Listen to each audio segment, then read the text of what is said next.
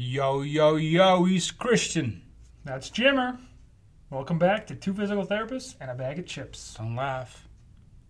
You were almost laughing. No. No, don't do it. Today This we're is going a to go over... serious podcast. Very serious. Are you going to cut this out? Probably. Maybe. I don't know. We'll see. No. Anyway, today we're going to go over... Common types of spine surgery. Ooh. And we're going to review the Chipsy hot and lemon sauced, probably that's the correct name, Egyptian potato chips, compliments of Chem. Egyptian Shiption. It's good. That was good. Yeah. I just thought Egypt was like known for their cotton. You know, Egyptian cotton is the finest cotton in the world, they say. See, I was going to go with pyramids. Pyramids, yeah. Yeah. But as we found out a few weeks ago, Sudan actually has more pyramids. Well, most of them are buried. Are they buried? I don't know. Oh. I'm just trying to... They're different kinds. I mean, Yeah. Egypt has the Great Pyramids. Right. And Yeah. the Sphinx. That's cool. Sphinx is cool. They got camels, and they got a lot of sand, and they got the Nile. So Egypt's got a lot of things going for it. It does have a lot of things. We got sidetracked, though. A little bit. We're going to talk about the spine. Common spine surgeries. This is, I'm cueing you. Oh, nice. So the big ones we see are going to be discectomies, laminectomies, and fusions. There's some other ones in there that we see not quite as often. But we're going to talk about discectomy, laminectomy, and fusion in their own podcasts in the next couple weeks. Are we going to talk about laminotomy in addition to laminectomy? We can, which is a slightly smaller version. But yeah, we'll talk about that more in depth. Yeah, that's good. How You about know. disc replacement surgery? Yeah, that's on there too. Oh, wow. There's also vertebroplasties and kyphoplasties. Ooh, This is when those they are use good. a cement to kind of correct the compression factor. Nah. Those are pretty entertaining. Can I correct you there? Because they're not Yeah. correcting the compression factor. You're just They're stabilizing filling it, yeah. Yeah. No, yeah. Sorry. No, that's good. Yeah. That's good, important information. I mean, discectomies are also known as microdiscectomies, pericutaneous discectomies, herniated disc decompression. So we'll go over all those other names, all the other stuff in a little bit. So we're not going to talk about it now, Nah. even though you just did. Well, I'm just briefly touching on it. Okay. Yeah. But we're going to talk about basically surgical intervention, surgical types, sort of approaches, some risks, and some factors that are big contributors to when surgery is appropriate and when it's not appropriate. Yeah, that's what we're going to talk about. Most of the time now you'll see minimally invasive spine surgeries. So they're not really doing big open surgeries anymore, which is in general a good thing. This allows for more sparing of muscle tissue. It has less trauma, which means faster recovery, which is all very good stuff. Open procedures do get done at times. There's always a little bit more risk involved with that. Yeah, depending on if they do an anterior-posterior approach. Yeah. Going from the front, going from the back. Yeah. So anterior approaches are becoming more common, particularly in the cervical and lumbar area, because the stabilization technique is better there. It's a little safer. Yeah, you don't have to worry about the spinal cord as much. Yeah, that's probably the best way to say that. Posterior approach is still seen, particularly in the thoracic spine, which is an area that doesn't get too many surgeries, but every once in a while you'll see that. Yeah, those would be predominantly for like scoliosis. Stabilization. Or Yep, and those are much kind of bigger. Those are generally more open surgeries anyway. Yeah, those are like, scoliosis. Those I've seen some that were, you have an incision from C7 to L2. It's basically all the way, your the whole entire back. Yeah. With any kind of surgery, there's always inherent risk, particularly with spine surgeries. The risk for nerve injury is much higher than it will be for, say, a knee surgery. The chances of infections are also a little bit higher based on some of the information. I'm not sure what that is all about. By and large, though, when we're talking about these kind of risk factors, they're still minute in the very grand tiny. scheme of things. So Yeah. we're not trying to scare you away. No. And the other thing is on occasion symptoms will worsen even following the surgery, which is a poor outcome. And I will call that a risk in most cases. That's probably one of the biggest things, right? And one of the biggest debates over the course of the last 10, 15 years has been the increase in lower back surgeries with no increase in outcomes. So the biggest thing I think that we can take away from that, without becoming too specific, is that if you're doing back surgery for pain control, you want to make sure that you understand what is causing the pain. So diagnostics beforehand are really important, instead of just thinking that the pain may be caused by something and we're going to go surgically improve this. Turns out it wasn't, so your pain is the same or some cases even worse. And that's really common with imaging because we do so much imaging nowadays that you'll see, a bone spur, or you'll see a disc that's protruding or something along those lines. And someone will say, well, that's wrong. We have to fix that. But it's very, very important that actually is the structure that's causing your symptoms. And there's ways to figure that out. Like Jimmer said, do a good diagnostic workup and assessment and make sure that, the herniation at L2 is actually causing your chest pain, which may or may not be the case. And so is it important to go correct that then? In most cases, the answer is going to be it's not important to correct that. But you got to do your diligence and make sure that you figure everything out first. Yeah, and I think if you want to listen to our podcast about imaging, it came up in that as well. There are lots and lots of instances where people have large herniated discs creating quite a bit of compression of the spinal column and are asymptomatic. So if you've had this for 20 years and you've never had any symptoms, but you didn't know it was there, and now we take a picture of it and we see it and we say, okay, 1 and 1 equals 3. We fix this, and it turns out that clearly, obviously wasn't the cause of your pain. You've gone through an unnecessary surgery, and nobody wants to do that. No, and spine surgery is very permanent. It's not something that you can go back in and be like, oh, we'll just go ahead and put that stuff back in there actually now that we've sort of done that. There's not really a good option like there is at, say, a knee where you can just replace the knee. You can't really go around replacing your spine. So you need to be a little bit more judicious when doing surgery in general, just to spare as much of your body as you can, really.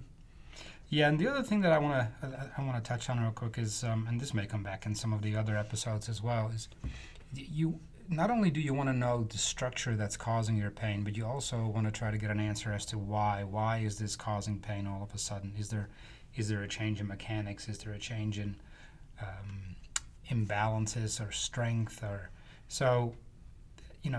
Even if you fix the problem by doing surgery and your pain is significantly less, you still want to pay attention as to, okay, how did I get this? How did I get in this situation? Was there an accident, or was this a gradual process that needs to be corrected?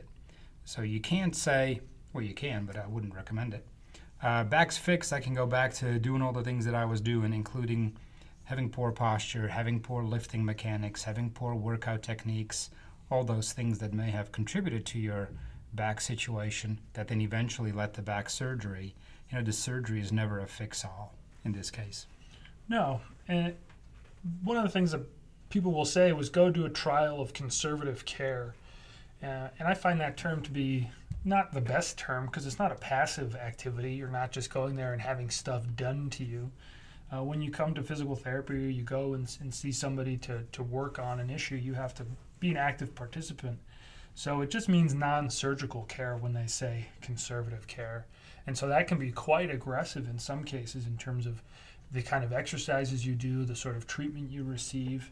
And that is a great way to determine whether or not your symptoms will change based on activity, based on posture, based on outside stimulus. And if those things do change, then it kind of leads you a little bit away from the surgical route, unless the symptoms are worsening.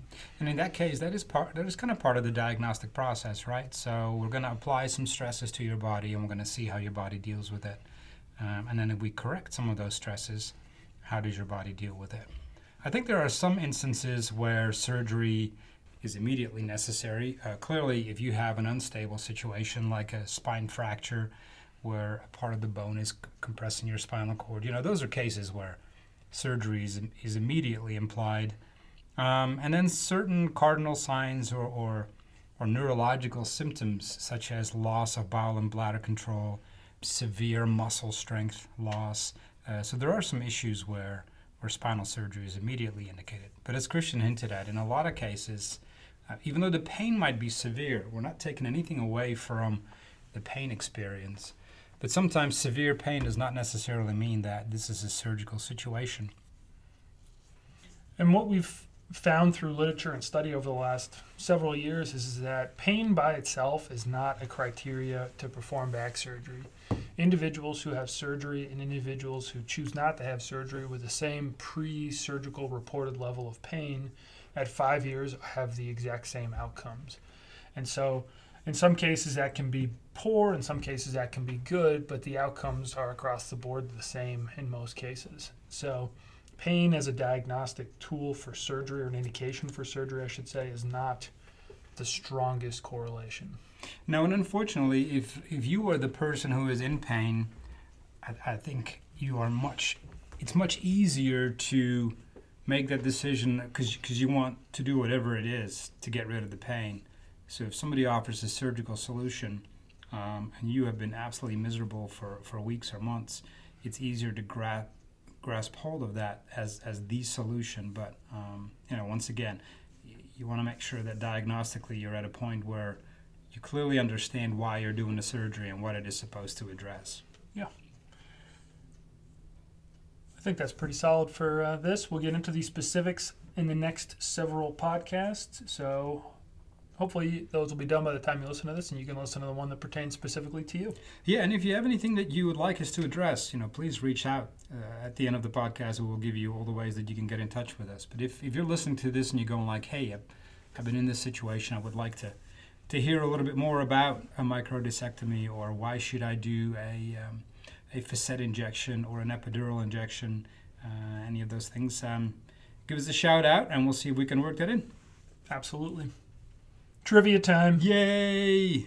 So last week's trivia, who is the only non-human to testify before Congress? Somebody answered Shamu, which I thought was brilliant. Which was pretty good. I don't think Shamu made it all the way to the Capitol. Capitol. That's a long way for Shamu to travel and to hang out and sit without any water, but it was a good guess. It was a solid guess. Yeah, that was fun. The correct answer was, drum roll, Elmo!